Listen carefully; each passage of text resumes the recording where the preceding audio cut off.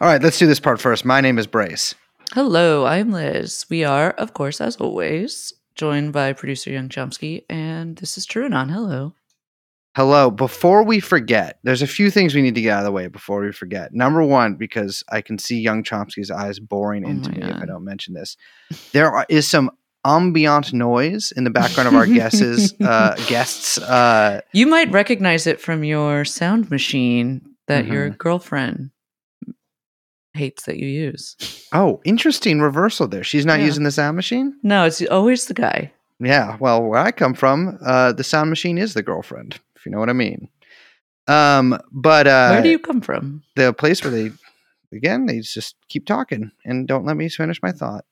No, but yes, there are African lovebirds in our guest's room, which I think is insanely charming. And so if you're like, oh, I'm get distracted by the beautiful chirpings of African lovebirds, don't listen to this podcast. Or get distracted by it and then just hit pause, rewind because you got distracted. Mm-hmm. Or maybe get some birds of your own. It's okay to get distracted by the lovebirds. They're lovebirds. But then you just hit that old pause button, little rewind, little 30-second hop over, hop on back, 30 seconds, start it up again, refocus. Exactly. Well, Liz, we are hopping on a little boat today and going down to the Pacific. In fact, I read some. Listen, I can't figure it out. Some people think it's in Asia. Some people say it's in the South, or it's a Pacific island. To me, it's both. But we're going down to the Philippines. For those who do not know, there is an election coming up in the Philippines in early March. Big election, exactly. Where Bongbong Marcos, a.k.a. Ferdinand Marcos Jr., but he is called Bongbong Marcos. We're not just calling him that. BBM is running alongside Sara Duterte, the current president, Rodrigo Duterte's daughter. The way the elections work in the Philippines is they have a separate election for it's the same election day, but you vote for a president and vice president separately, which, by the way, I think they should do here too. Chaos. Yeah. Kamala and Trump. They should, you know what they should do here? Switch it off every cycle. So 1 year you vote for a joint ticket. The next time you vote for separate. Just keep everyone on their toes. Yeah, that's good. Because that'll people are forgetting that'll lead some wacky combos. I want to say that our guest mentions at some point during the interview the kind of classic reformist revolutionary split in his own resistance party movement, however you want to call it. And the reformists classically, they have all this constitutional, changes they want to make. One of them being the term limits, of course, to the presidency, particularly, after the Marcos dictatorship. This was a huge point that there would never be, you could only have one term limit, only can never run again, aka that's why Duterte is not running again in this election coming up.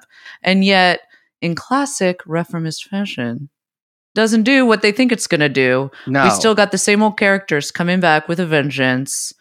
Fucking Brumaire, over and over again over there in the Philippines. And yeah, Marcos's kid and Duterte's kid running unity ticket.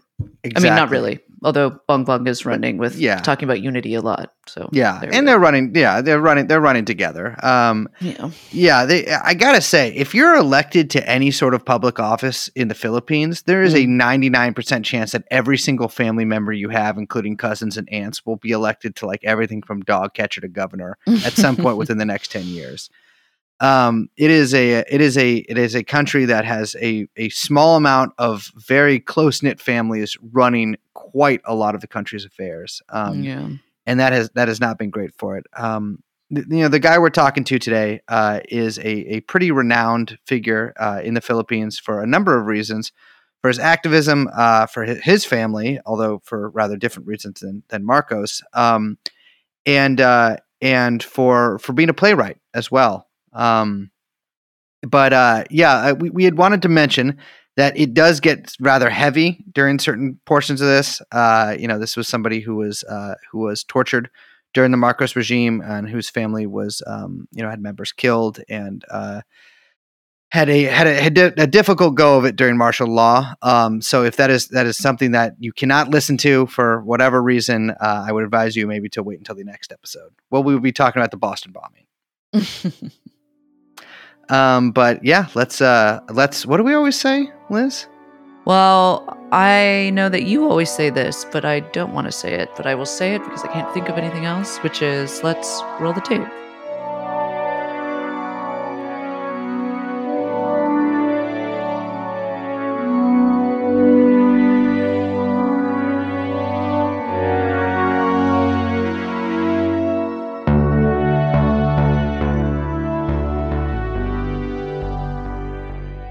All right, ladies and gentlemen, welcome to the main part of the show. We have with us today Bonnie Illigan. He's an activist, a martial law resistor, and the convener of the campaign Karma, Campaign Against the Return of the Marcoses and Martial Law. And we are very happy to have you with us today. Bonnie, how you doing? I'm good. Thank you for inviting me. Yeah, thank you so much for coming.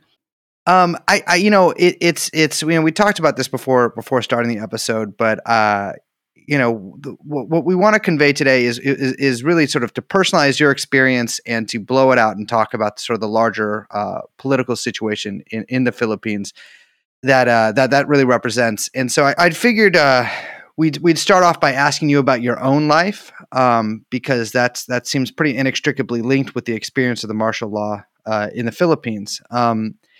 And I know you were arrested in the 1970s and held for a couple of years. And I figured I would just want to ask you about what led you to that point. Like what was your own political experience throughout the early part of the Marcos era, pre-martial law, and then what brought you into contact with security services, and why were they looking at you? In 1969, I came to the big city that is metropolitan Manila. Yeah. From a province south of the city to enroll at the State University, the University of the Philippines. I wanted to be a lawyer.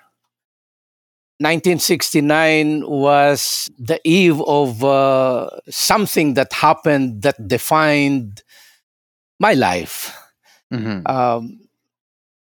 I had been forewarned about being at the State University because it was, they said, some kind of a nest for agitators. But I didn't care about that because, as I said, I wanted to be a lawyer. But somehow I got attracted to that little movement that was starting at the State University in 1969. There were groups of students that were conducting study sessions about the situation in the Philippines. I joined one of the study sessions, not for anything else, but to be more informed so that I could, answer more sufficiently the essay questions in my sociology subjects. So you started hanging out with these people in order to get some extra credit in. That's right. Classic move. Before I knew it, the interest about what was happening in the country got the better part of me. By 1970, the storm that defined my generation's life happened. It's called the first quarter storm of 1970. First quarter to mean the first 3 months of 1970, when student activists went out to the streets protesting the situation in the country, corruption, poverty, every sort of problem that I thought was just beyond me. But I joined the rallies, and that was it. After the first quarter of 1970, I became an activist without me really realizing that I had not been attending classes. I had been more out in the streets and, trying to find more about the situation among striking workers, among the urban poor, among the peasants in the provinces. Well, because the Philippines at this time was a hugely poor country, right? I mean, I know there were some urban middle classes and some, these sort of capitalist centers in some of the cities, but a lot of the country I know was made up of rural poor, and that was that the situation you were kind of looking at and realizing what was going on here. That is right. That is right. So I saw the disparity between what the government officials, the politicians were saying about the country being developed, being progressive, while on the ground, people were living in extreme impoverishment, lack of services, things like that. At that time, it was Marcos's second term. The Constitution at that time allowed the president to have first and second terms. It was his second and last term, and word was around that he was trying to do something so that he could become president even after the constitutional provision. Yeah, I know there was a pretty contentious constitutional convention around this time in order to amend the Constitution to allow him to run for a third term. Yes. That's a good thing that you mentioned, the Constitutional Convention. During my time, the activist movement was divided into two camps. On the one hand, there was the radicals. And I was part of the radical wing of the activist movement. On the other hand, there was the reformist section. The reformist section was saying that our last card for salvation was the Constitutional Convention, that everything would change if only the Constitution could be changed. And even that last card of the reformist section of the activist movement, was corrupted by the Marcoses. The Marcoses bribed the delegates to the Constitutional Convention so that they could do away with the provision disallowing Marcos to become president for the third time. And well, that's 1971, as everybody knows. In 1971, things happened quite fast. There were events that created some kind of a situation that allowed Marcos to suspend the privilege of the writ of habeas corpus. So he did suspend the privilege of the writ.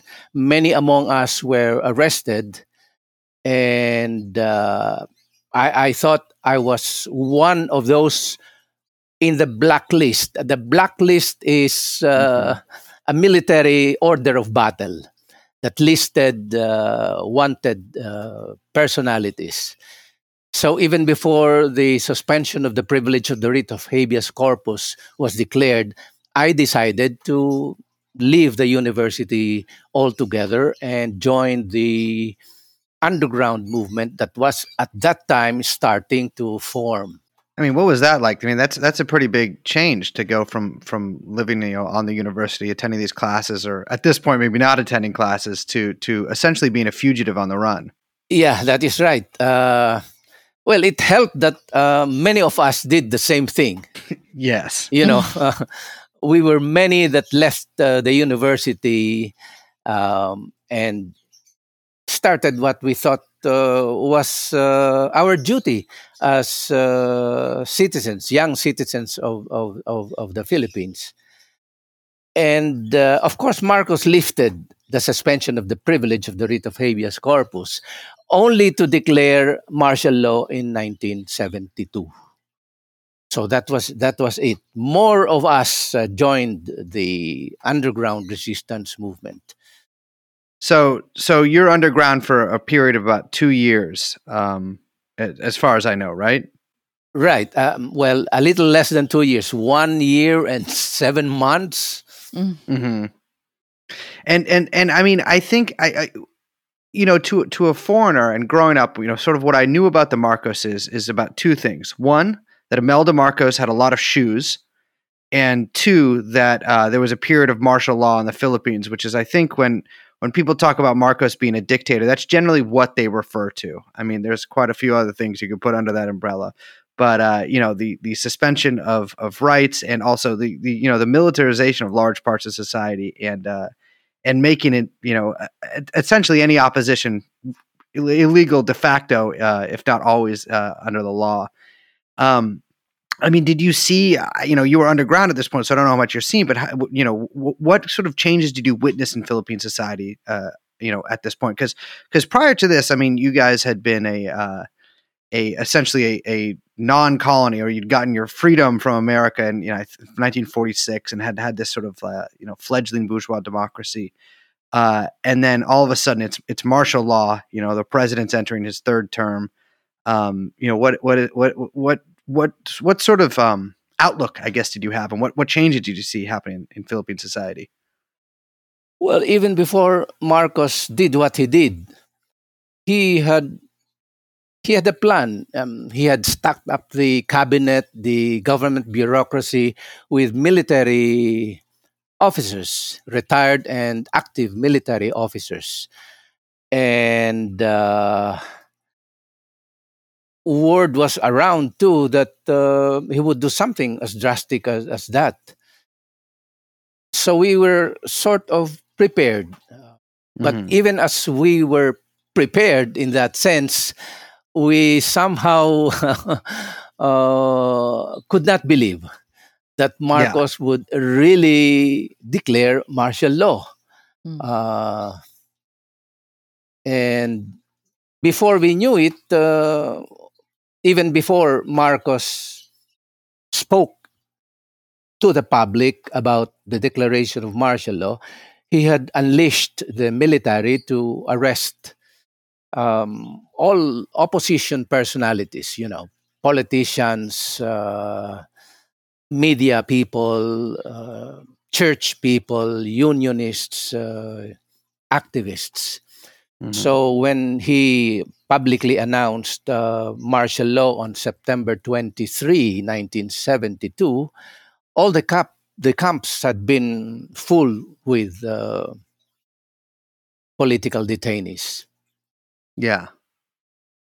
And in 1974, you yourself ended up at one of these camps. That is right.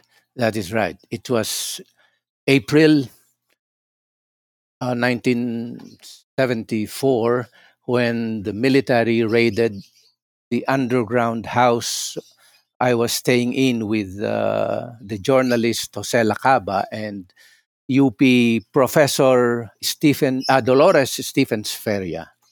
Mm-hmm. Oh, you got arrested alongside a professor too. That is right. So we were three in the underground house.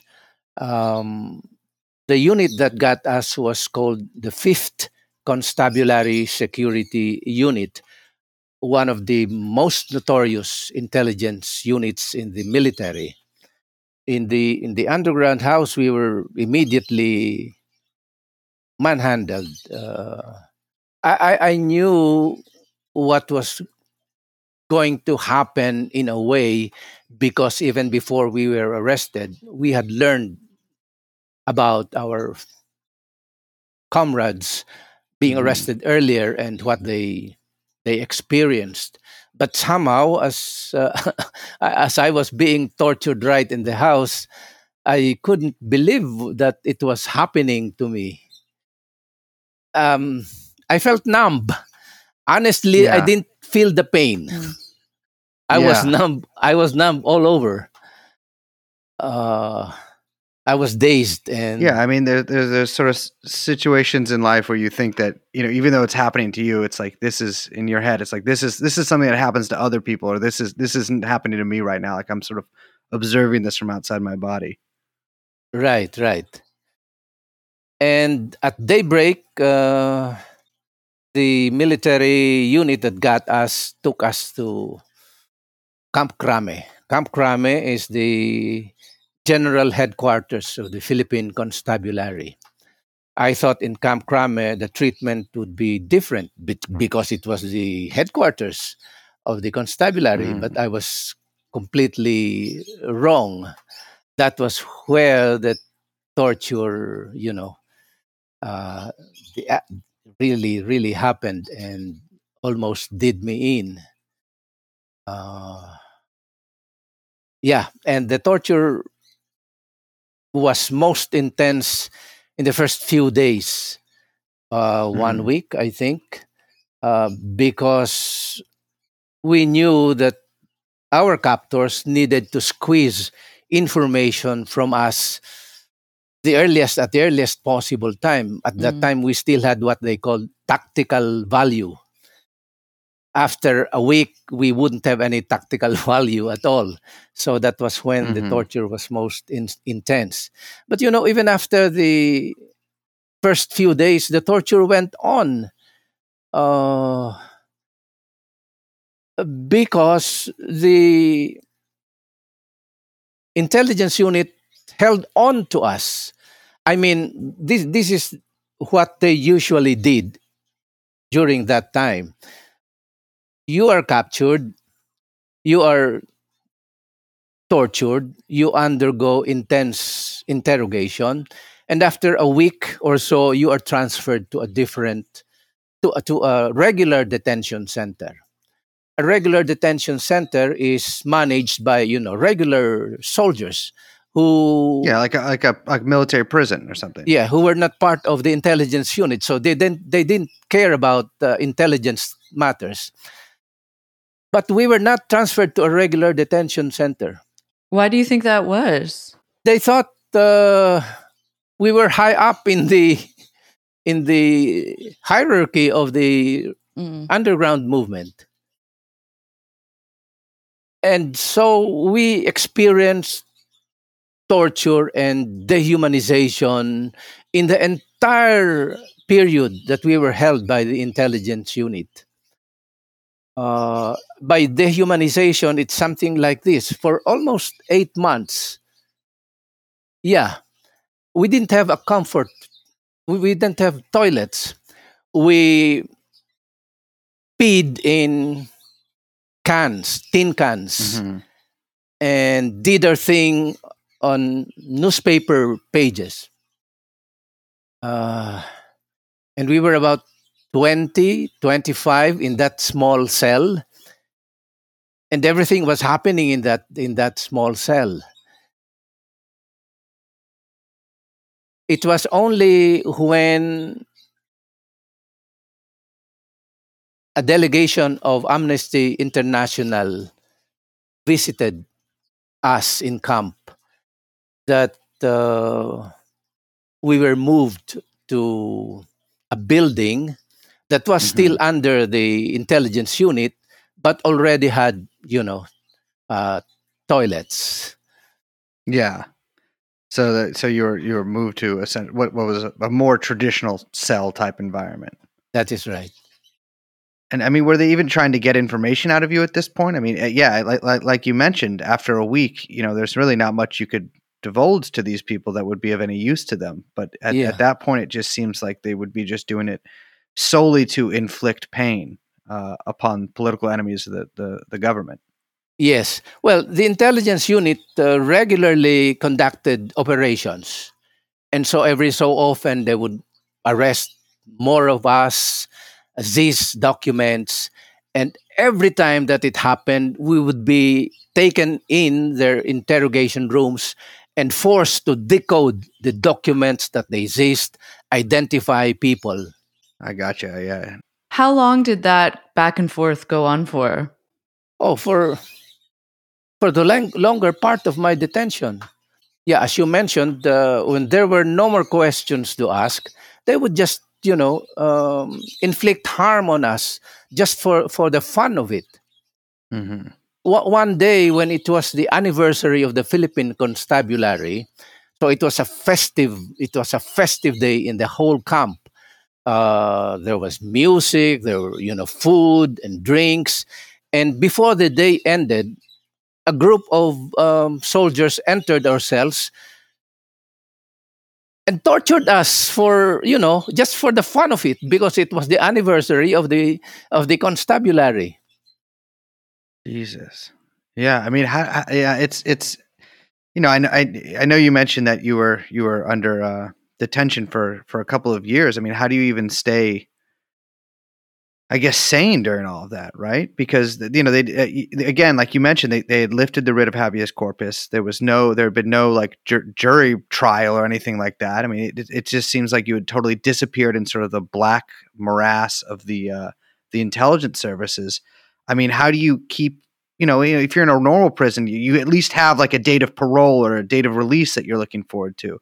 But in an instance like this, I mean, what did you use to, I guess, to not totally lose sanity or hope or anything like that? After some time, we were allowed to associate with one another in the camp. For some time, we were incommunicado.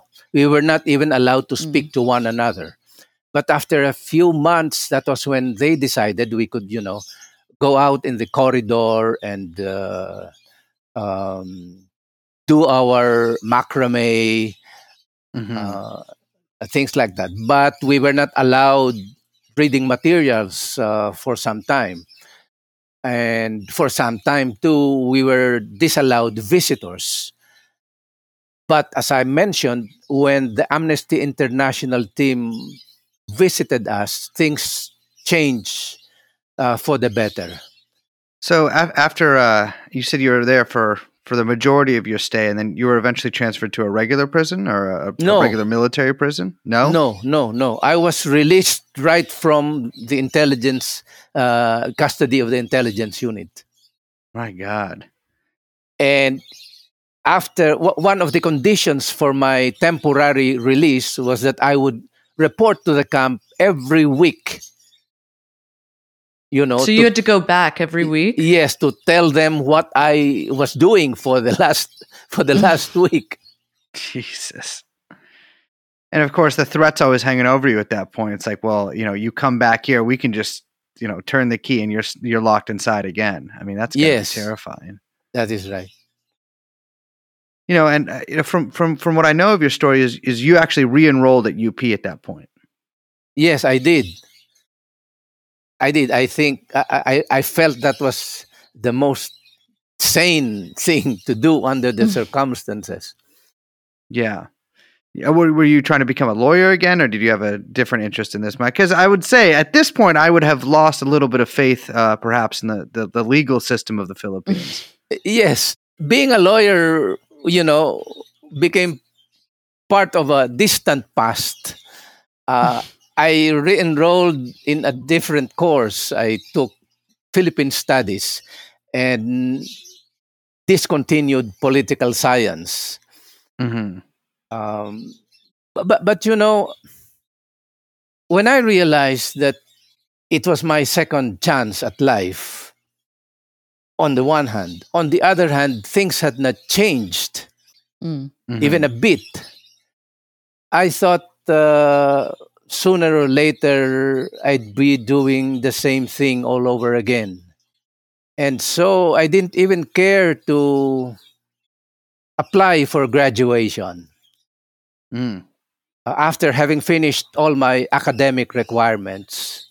Was it sort of just figuring like, oh, well, sooner or later they'll just have me back in the military intelligence building? Right. I decided I should go back to where I came from. Back home? No, back to the underground movement. I understand. Yeah, because I know around this time, too, you lost your sister. That is right. That's one of the reasons why the decision was not difficult for me to rejoin the underground movement. A month or so after I was released, it was my sister's turn to be arrested. No, not arrested, abducted. She went missing. We were informed that she was missing, and my mother started looking for her in the various camps. And every time that she did, the answer was no. She was not in any of the military camps. But I knew that my sister had been taken in because before she went missing, we were able to talk twice. At that Mhm. time, she was in the underground. I felt bad about me meeting her because I knew I was being surveilled upon and she was Mm. deep into the underground. But we had not talked for a long time, and I decided to risk and met her, and we did. That was the first time. The second time, we met again because she needed help. She wanted me to find a safe place for them to transfer because some of their comrades had already had been missing. And we said yes. I said yes. I will find a house for you. We met. We decided to meet for the third time, and she never appeared. She never came. God, yeah. And so I mean, I can imagine you immediately knew what happened or thought you knew what happened, but yeah, I mean, she was never found at any of the camps, right? Never. She was never found. They were 10. They were 10 in the group. Um, and two of the 10 were found in a ravine in a province, um, mutilated, dead, of course. And Hmm. one was exhumed in a common grave in another province. But my sister was never found to this date. We knew, of course. We did our search, our research, and we Hmm. knew that they were abducted by a special intelligence unit called Ground Team 205. This was a special unit, a composite unit in southern Luzon. Hmm. It was led by a Colonel Alexander Galido, who even became general during the time of Cory Aquino. Mm. So this Of group course. abducted the 10.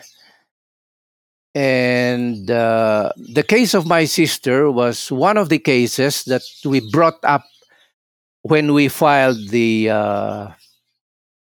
um the case against the Marcos estate in Hawaii. Yeah, yeah. We will definitely get to that in a little bit. That's the one from the early 1990s, correct? That is right. Yeah. Um, I'm not sure exactly how familiar our listeners are, but most of our listeners are based in America, Canada. But there was something around. There was over 3,000 people who were kind of confirmed killed by the government during the martial law era. Correct? Yes, but I think that is a very conservative Yeah, estimate. yeah, yeah. I can imagine. That's another thing we always ask people to keep in mind is that like any numbers like that, especially numbers that have sort of been agreed upon in history, are usually orders of magnitude lower Mm. than they actually tend to be in reality. So even with all this, you still decided to go back to join the underground movement or rejoin the underground movement. Yes, um, I thought that was the best thing to do for me under the circumstances. Well, I Mhm. knew I could have chosen another path, but everything about me said you know uh, do what I needed to do, and I stayed in the underground again for 7 years, past the administration of President Cory, and during the term of President Fidel Ramos in 1994, I was arrested again. Uh huh. Well, so during this period too, you were also writing plays that were being produced in Manila. Yes, under different pen names. Okay, that makes more sense to me now then. Yeah. Because some of these were pretty big plays too. Yes, in fact, I was able to have one of my teleplays produced by a big television station. I used a different, a pen name. While you were in the underground.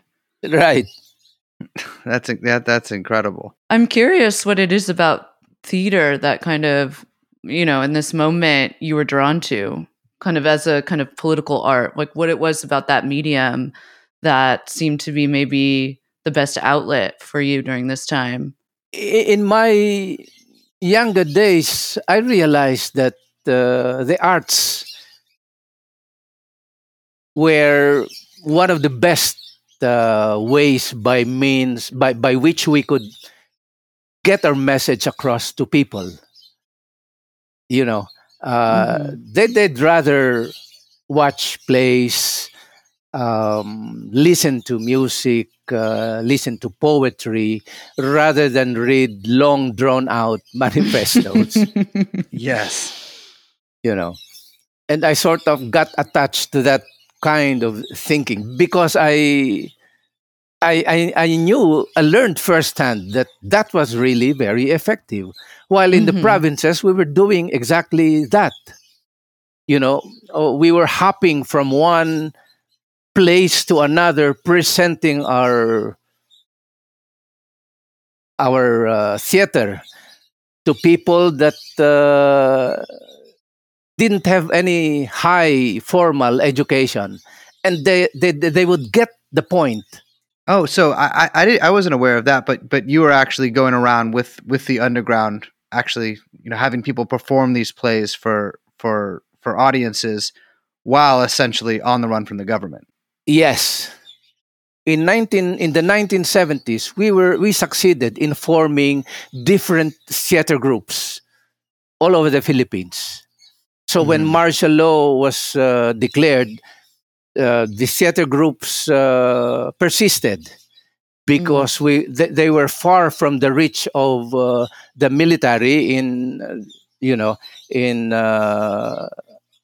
the centers of power. So in secluded barrios, they could do theater. Oh, that's fascinating. Yeah, I mean, your first play, which was, I believe it's your first play. I don't know how to pronounce it in Tagalog, but Liturgy of the Masses. And I had read that you ended up writing that because the only reading material you were allowed in prison was the Bible, and so you read it back to back. Yes. The intelligence unit that held us disallowed reading material. So one day, my sister thought the Bible would be allowed, and she was right. They can't right. say no to that. Yeah, yes. She was right. Idea. So I had this big King James version, illustrated Bible, and I had nothing to read but the Bible. So I read the Bible, and I became familiar with many of the parts that talked about freedom for slaves, freedom from unjust rulers and things like that. So when I was released, I was asked by a church congregation to write a play for a forum, a religious forum that was being held in Hong Kong. I accepted the job.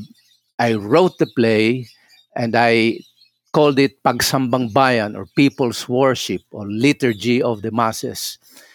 And it followed the order of worship, but I used the order of worship to let the congregation, the people, talk about what was happening to them in spite of what the priest was saying, the ideal situation.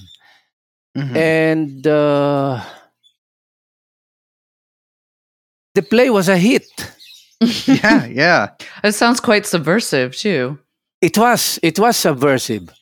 In fact, on opening night, I was completely nervous because even as I had used a pen name, at the end of the play, I was acknowledged as the as the playwright. So I had to stand up, and wave to the to the audience, and I had to step aside for some time because the director of the play got arrested. That's right. Together with their musical director. So I stayed out of circulation for some time. But it was good that my sister got some connection that told me to report to the military, submit a copy of the script, and that was it. That was when you went underground? No. Oh, I see what you're saying. Yeah. I had another chance, so back to the university, went on my quote unquote merry life, and wrote plays again. By the way, I entered the play in a contest and it won. So I was encouraged. I was encouraged. I wrote another play, entered in a better known contest, and it won again. So, I mean, yeah, because you wrote. I mean, I have read your credits. You've written quite a few plays and won quite a few contests. You're doing a lot of this also while you're on the run from a government that had imprisoned and tortured you for multiple years, killed members of your family. I mean, that is. And here's the thing: on my third attempt, I wrote another play and joined a contest that was sponsored by no less than the Cultural Center of the Philippines. Wasn't Imelda Marcos in charge of that? Exactly. And it won again, first prize.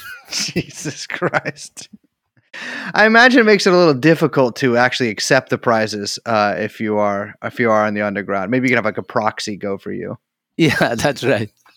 Anyway, so that led me to my, if you can call it, career. I never realized that I was going to be some kind of a writer, a playwright. But that went on, and yeah. Well, you mentioned that you were in the underground until the 1990s, and for those listening who aren't familiar with the history, Marcos and the Marcos family left the Philippines in 1986 on some U.S. military helicopters given to them by old friend Ronald Reagan, and they were whisked off to Hawaii, where they were greeted with leis by the governor. After that, Cory Aquino became president, and there was sort of a return to democracy. And for a little while, the Marcoses actually had to stay out of the country. I mean, I know that Ferdinand Marcos died a few years later in Hawaii. One of the reasons that we really wanted to talk to you today is because your memory and your experience with martial law is fading, or at least the memory in Philippine society is fading or is changing. And it's a far cry from sort of the masses of people of all social classes taking to the streets to get Marcos out, to where his son has a commanding lead to become the next president. Ferdinand Marcos Jr., who is known, I guess, sort of popularly as Bongbong Marcos, is running for president in tandem with Rodrigo Duterte's daughter Sara, and it looks like at least he and probably she are both favored to win their positions. I guess my question here is, you and thousands, tens of thousands of other people, I mean, hundreds of thousands of other people in the Philippines were deeply affected by the experience of martial law. How does it? Have you seen sort of the historical memory of that fade over time in the wider society, and or shift or change or become something else? Because to my dad who'd spent some time in the Philippines in the 80s and had some bad experiences with the government, even though he was just there as a tourist. He was shocked to learn that it was very likely that Ferdinand Marcos' son was going to become president. Is it surprising to you at this point? both ways, Brace. Well, first you can say that again about memory fading. Uh, Even me, I have been experiencing memory loss. I couldn't anymore remember details. But uh, yes, I am surprised and not surprised at the same time. I couldn't believe that this could be happening in the Philippines about the son of the dictator being able to reclaim their lost glory, so to speak. At the same time, I also realized that they had worked for this years back, Mm. and now they are reaping the benefits of their scheme. When you say that, what do you mean specifically? What had the Marcoses done over the past, couple decades? First, they tried to return to the Philippines. Mm. President Cory Aquino did not make that happen. The next president after Aquino made that happen, but somehow the Marcoses were able to push some more, and eventually the corpse of the dictator was allowed first to be transferred to where he came from in the Ilocos region in northern Philippines. And for in all this time, the Marcos family, I think, did their assignment and slowly but surely crept into Mm. the body politic of the Philippines. Renewed friendship with their cronies, uh, with politicians of the same mold, tested the waters and ran for different positions, won and lost. And I think they also did their math, and they knew that at this point in time, the greater number of Filipinos would no longer have any direct experience about Mhm. martial law. And they are right. Right now, the Commission on Elections is saying that at least 57% of the registered voters are in the 18 to 40 age bracket, Yeah. which means they never experienced martial law. So this is the percentage of the population that is vulnerable to the false narratives, to the deception, to the lies that they had been feeding into the social media. Mm. The social media is a great multiplier of facts as well as lies. During my time, there was no social media, so it was rather difficult for lies to, multiply in that uh, in that manner. But now they could do it, and they had the money, the wherewithal, so to speak, to do it because they still controlled the ill-gotten wealth that the government said they took from the people, from government coffers. Yeah, before this, Bryce and I were watching some of the Facebook and TikTok videos that the Bong Bong's campaign had put out. I mean, he's like a total social media sensation. It's really remarkable and scary what he's achieved online.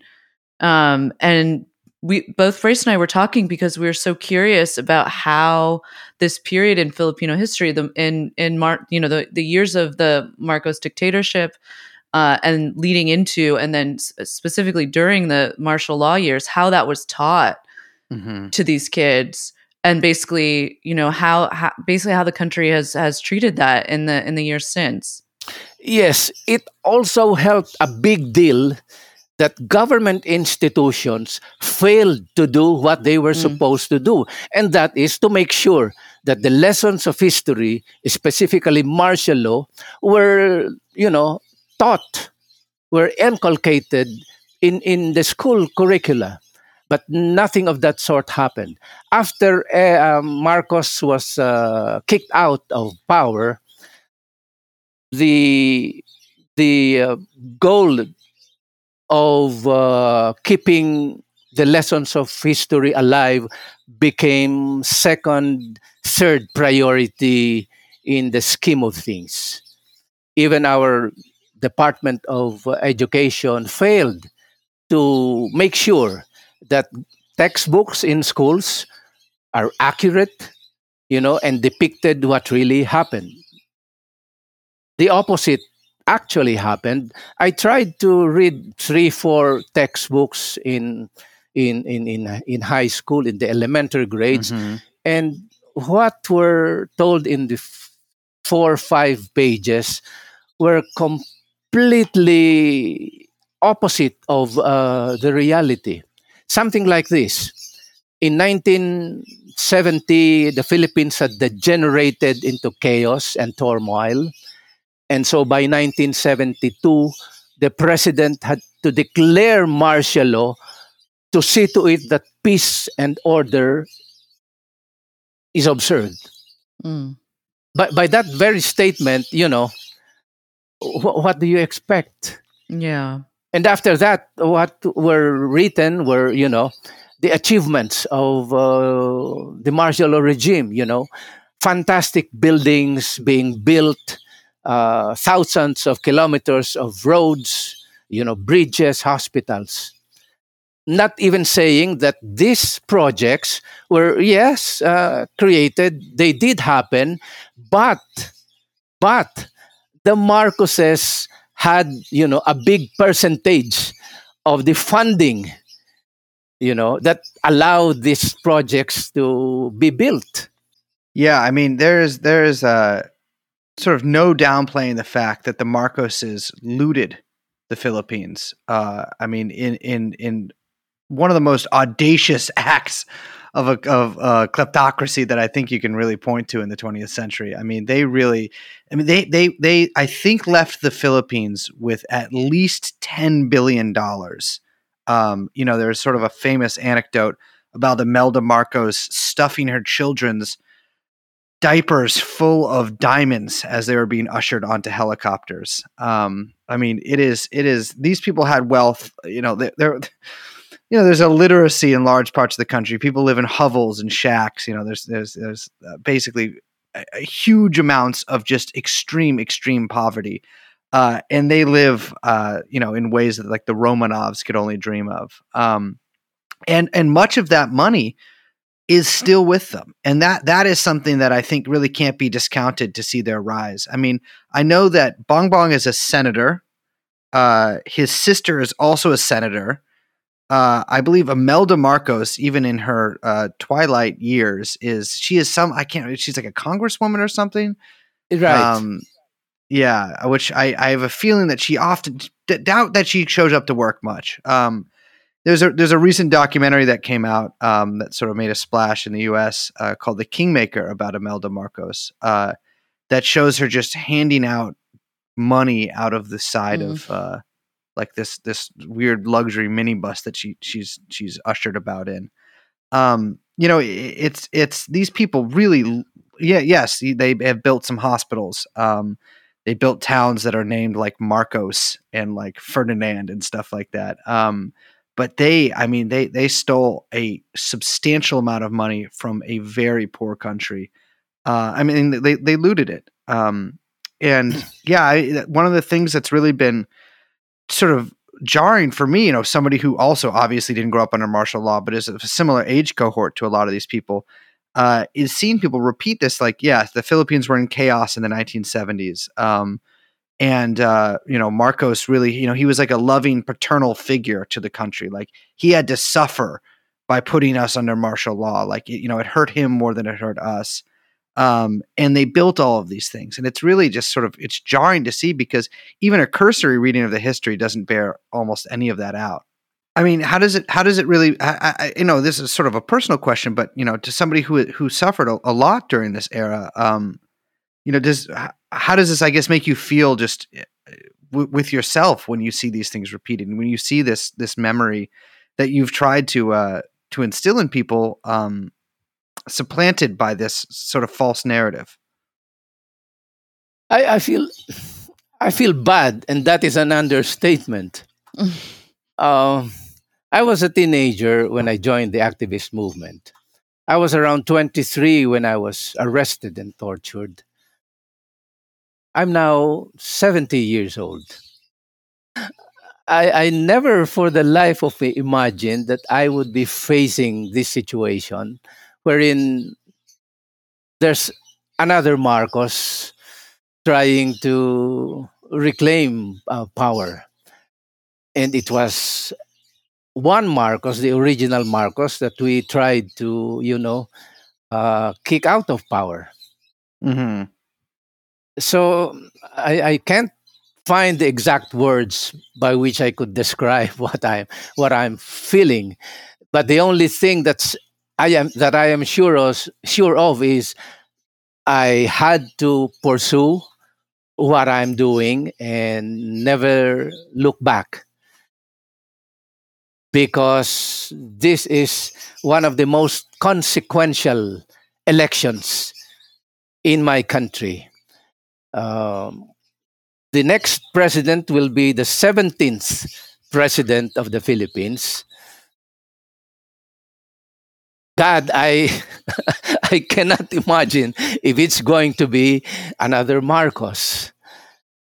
So the Marcoses know that this is their last golden opportunity. After this election, it would be a lot more difficult for them to get back, to reclaim their power.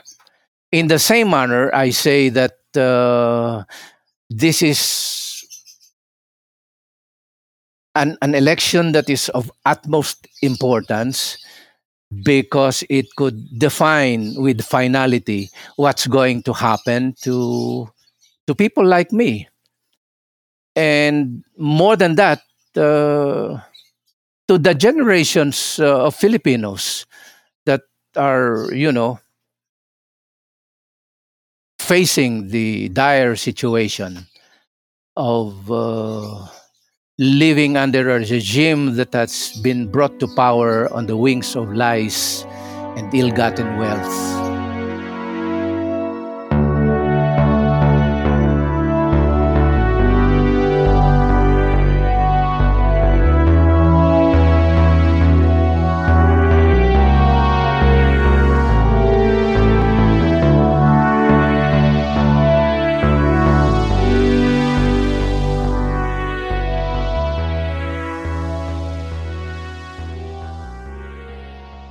I feel like before we wrap up, I had just a couple questions about kind of these last few years with Duterte, and now both Marcos and Duterte being on the ballot, kids of both Marcos and Duterte being on the ballot.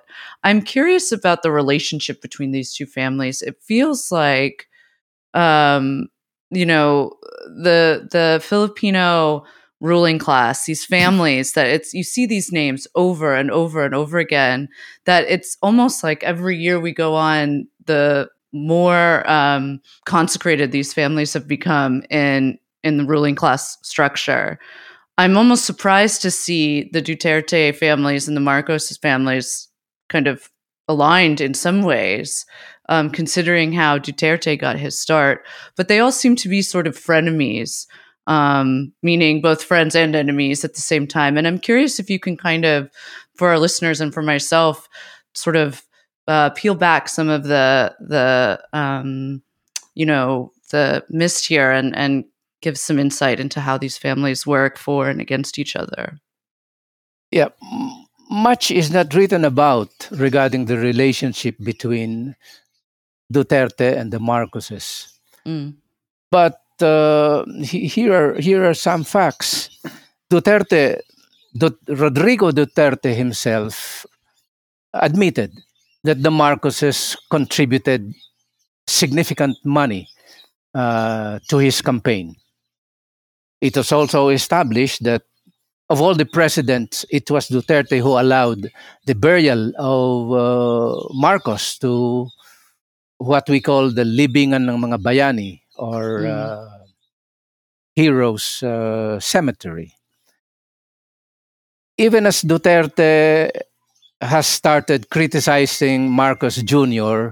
as not competent enough, as into some drugs, the truth of the matter is he holds the Marcoses, as some kind of a model. And Duterte himself said many times that his idol is and has been and is always be Marcos. That had it not been for some minions of President Marcos, the Philippines would have, prospered like some neighboring countries of the Philippines. Beyond that, Marcos and Duterte are of the same mold. They are populist, rightist populist. They like to ride upon the popular sentiments and ram their ideas through by saying that what the Philippines needs is a leader with political will. And people mistake, tyrannical tendencies as political will.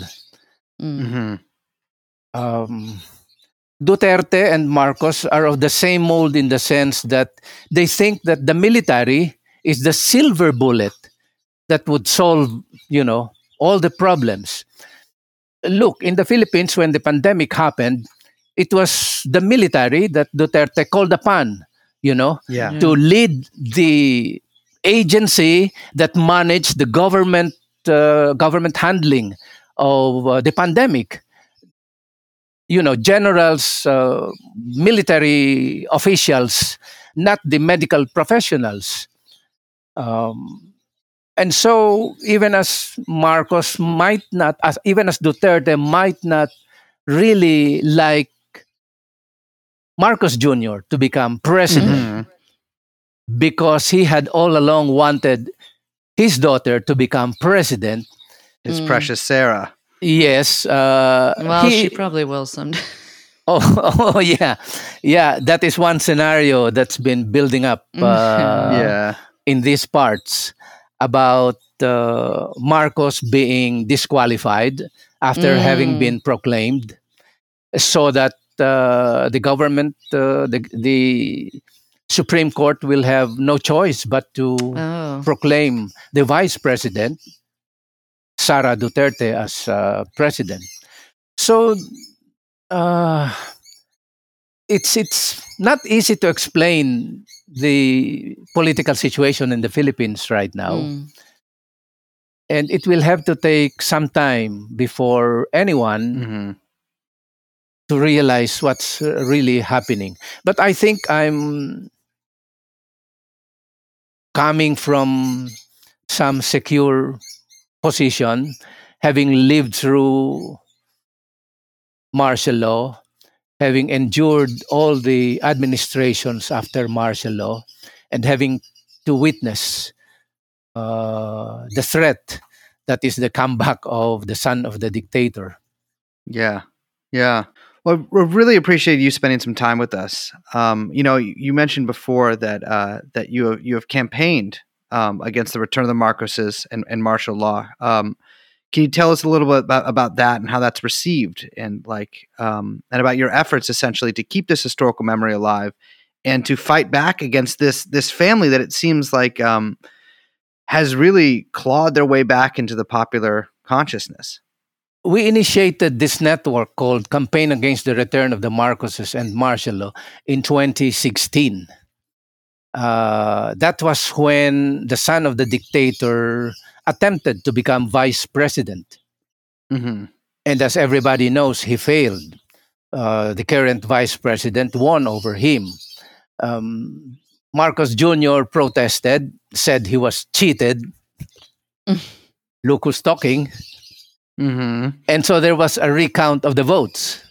And the recounts of the vote further increased the vote of the vice Last president. thing you want to happen if you do a recount. Lenny Robredo. Anyway, so in 2016 we formed Karma, and we never stopped. I feel we contributed some time in the triumph of the vice president, and we pursued our goal of touching base with survivors of martial law, victims of human rights violations all over the Philippines. So right now we have what I may call chapters in the various regions of the Philippines carrying the same name, Karma. We are a self-help network. We wouldn't have any institutional support. This is a completely volunteer work, and it inspires us that right now the youth have started to join Karma. Mm. When we started, we were, the elderlies, the tribe that is fast vanishing. But now the youth have joined us. So we have Karma members who are millennials, and what other names you append to. Gen Z is the one you're looking for. Those are the really crazy ones. Oh, yeah. Okay. And I think it's going to be difficult for any force to defeat something like Karma, which is an idea. It could only be defeated by a better idea. And what better idea than to, keep alive the memories of resistance and tell people about what really happened. So the first time we established Karma, it was campaign against the return of the Marcoses to Malacanang. Eventually, we changed it to martial law because we realized that it was not only the comeback of the Marcoses, which is a real threat. It is the comeback of martial law as well. Because in the Philippines, even as Duterte has not declared martial law officially, there is in fact a de facto martial law that's been existing in the Philippines. After Duterte became president, the best practices, or some people say worst practices of martial law, had been happening, being observed by the military: extrajudicial killings, abductions, arrest of people on trumped-up charges. These are all practices of martial law that have been carried on to this day. And they've even expanded on some of the red tagging stuff like that. We had Brandon Lee on the show. During my time, it was not called red tagging, but now it's called red tagging. But essentially the same practice. And it's really, Marcos Jr. has some genius minds behind the campaign. They are able to ride upon the situation. For instance, this thing about negative campaigning, you must have heard about it. The son of the dictator has refused to join debates because he said he would not want something that would, divide the people some more. So he would not answer accusations that already belong to the past. So that's negative campaigning for him. That's very convenient and self-serving because it would mean him not being forced to answer the difficult questions about martial law and his role in the perpetuation of the false narratives and their ability to keep their ill-gotten wealth. It must be remembered that Marcos Jr. is the principal administrator and executioner of the Marcos estate. Yeah, and sort of to close us out here, you mentioned it, and sort of piggybacking off of what you just said there, is that you were actually part of the lawsuit in the 90s against him in the USA. Can you tell us a little bit about that, and we can kind of close out from there? Yes. The late attorney, late lawyer Capulong met with many of us and decided that we filed a case against the Marcos estate. And since the Marcoses happened to be in Hawaii, we filed a case in Hawaii. And long story short, we won the case. And it is on record that the Marcos estate is duty bound to indemnify the victims of martial law. So it has been proven in a court that what we had been saying that happened in the Philippines did happen. On top of that, there's this other law in the Philippines that was passed by our legislature, recognizing and indemnifying victims of human rights violations during the time of President Marcos. So now we have two official recorded documents that testify to the veracity of what we've been saying all along. These are things that Marcos Jr. cannot for the life of him say are falsehoods. Yeah. I know, as you mentioned, he prefers generally to just avoid the question or to have very friendly interviews where he plays up what he says are the positive aspects of it. Well, it's been an honor to have you on. It's been really great to speak with you. Is there anything else you'd like to say before we close out tonight, or this morning rather for you? I think I've said enough. I know I must have missed something. That's the way the mind of an elderly works right now. Yes, but thank you too for asking me to participate in your project. No, thank you so much. It sure is going to help us in our crusade. Thank you so much. And yeah, I will.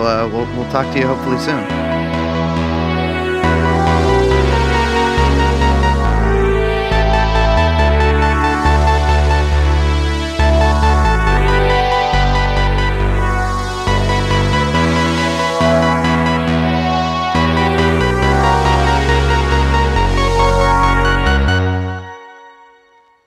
Well, I hope that our listeners couldn't tell how insanely nervous I was that entire time. Well, if the listeners couldn't, one, Bryce just confirmed it, and two, I could. Yeah, I was like, I could tell. Sir, could you? Yeah. That's why it was cute. I always get like that. But yeah, I mean, what a man. We will, we'll link to some organizations and some further reading if people are interested, as well as some links to his plays and films. I think that we can provide a lot more information in our notes for this episode. Yeah, absolutely. Yeah, I'm reading a book because people always are like book. I want to read a book. Which is obviously not true because you listen to podcasts. But the Sterling Seagraves book on the Marcos dynasty is really good, and also. Where I actually meant to ask this during the interview, but where a famous event happened during the Dilmun Commune, which is basically a student takeover and revolt, but led to some actual real fighting and deaths at the University of the Philippines. Students actually broadcast audio of President Marcos begging an American actress for oral sex and played that on a loop on the radio, which is incredible. Very cool of 70s trolling. If you have a tape of anyone in power doing that, you got to put it on the radio. Yeah, that's a tape you got to roll. Yeah, absolutely, and a loop. Well, with that being said, if one exists of me, please do not play it. And that being said, my name is Bryce. And I'm Liz. We are, of course, joined by producer Young Chomsky. And the podcast is called Liz. It's called True None. And we'll see you next time. Bye-bye. Jeffrey Epstein.